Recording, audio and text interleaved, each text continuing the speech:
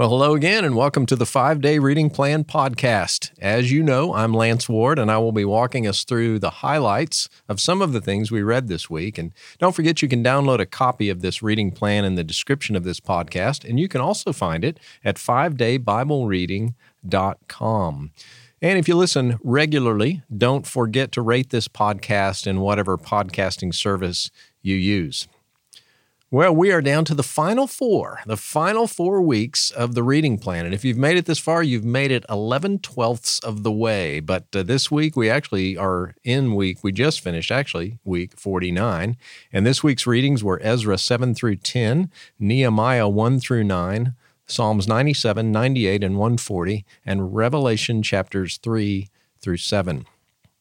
Well, we finished Esther this week, the only book of the Bible that does not mention the Lord, yet reveals obvious signs of his invisible sovereign hand. The great irony in this story's climax, as you saw, is Haman being hung on the gallows he himself built.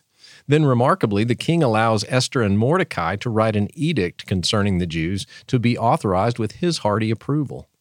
Then, in another sense of irony, Mordecai, once despised by Haman, is dressed in royal garments, something like Haman once assumed might come true for him. As a result of this marvelous story, a new holiday is established, Purim, which is still celebrated by Jews worldwide to this day. One repetition you probably noticed in the book of Ezra is the reference to God's hand being on him along the way. I underlined this several times, seeing at least 6 references to God's hand in chapters 7 and 8. In chapter 8, verses 21 through 32, something interesting happens in Ezra's spiritual leadership of the people. In spite of his confidence in God's protection in their journey, Ezra still proclaimed a corporate fast in order to ask the Lord for safe passage.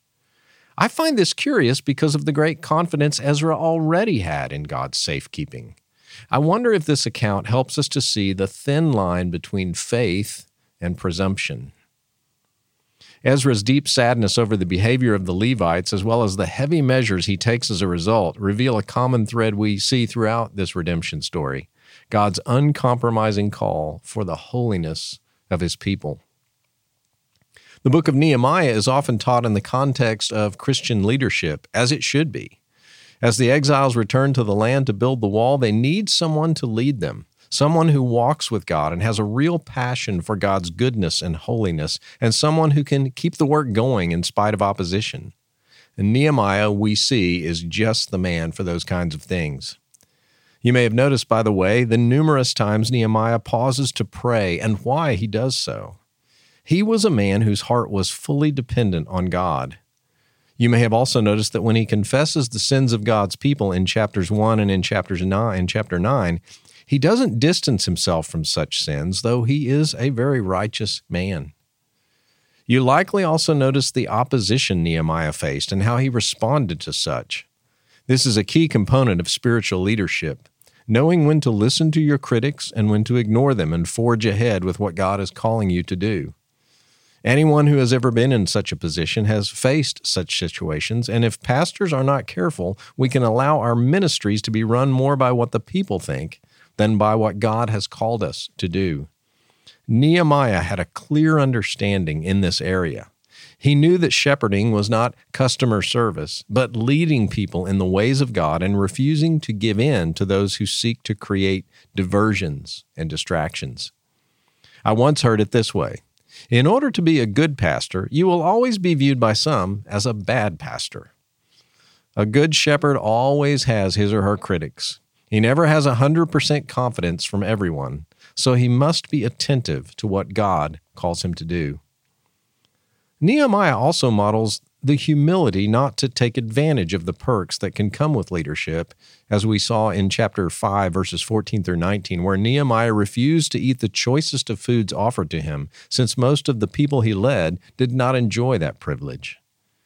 In the days before the term spiritual leadership came about, Nehemiah was a testament to what it looked like.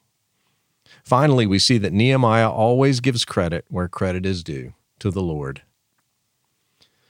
Well, you might have noticed that Psalm 97 was an excellent companion to Revelation chapter 4. Maybe you noticed that yourself as you read both together this week.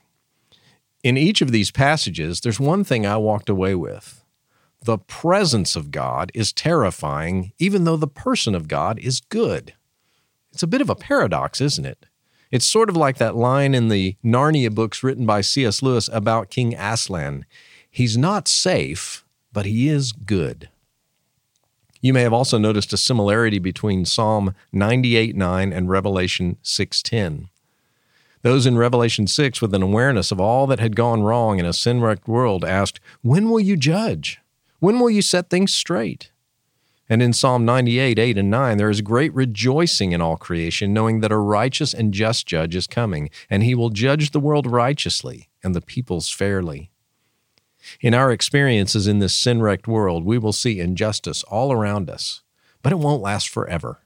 The world to come will be exclusively marked by justice, pure justice. In Revelation 3, Jesus continues what we called last week his performance reviews on the 7 churches, addressing issues in Sardis, Philadelphia, not that Philadelphia, and Laodicea.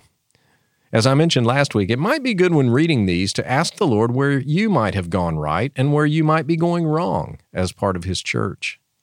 Imagine what might happen if all the people in the churches all around the world sincerely asked the Lord to reveal our blind spots to us and put us on the right track. Well, 2 very common terms in Revelation you've probably noticed are throne and heaven. And when we ask ourselves what heaven must be like at this time, John's book is very clear, starting in chapter 4, verse 2. I don't know if you thought about this week, but you can almost hear what's going on in heaven in chapter 4, can't you? And did you notice in chapter 4, verse 8, those who surround the throne of God keep saying the same thing?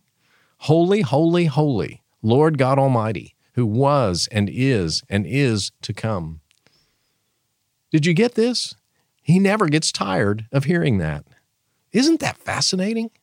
It seems that in our day of new songs coming out almost weekly, it is easy to grow tired of songs quickly. We long sometimes for the new and for the fresh, and there's not anything necessarily wrong with that. But to our great God, perhaps it is the content of what is sung that is more meaningful than something new all the time. The Lord never gets tired of hearing what is indispensably true of Him. He is holy and He is everlasting. Another common term in Revelation is a prime identifier of Jesus, the Lamb. It pops up quite a few times, as you noticed in chapters 5 through 7. As you continue to read, you might want to mark every occurrence of this word. It will go all the way through chapter 22. I close today's podcast with a question asked at the end of chapter 6. The great day of wrath has come, and who is able to stand? We who know Christ rejoice to know that answer, don't we? If the Lamb is our friend and Savior, we will be able to stand on the day of God's wrath, for we are His and He is ours. We will not stand on our own ability or our own goodness, but on the stable foundation of Jesus Christ. On Christ the solid rock we will stand, all other ground is sinking sand. What a thought as Christmas approaches. Well, next week we will finish Nehemiah. We'll also look at Malachi, the last book of the Old Testament, and we will start in the book of Job. Job will be the final book we read in the Old Testament this year, so we will read Job 1 through 11. We'll also look at Psalms 2, 29, and 99, and we will continue Revelation with chapters 8 through 12. So I hope you have a great week and look forward to joining you again next week as we delve into the last 3 weeks of the Bible reading plan. So join us next week. Have a good week until then.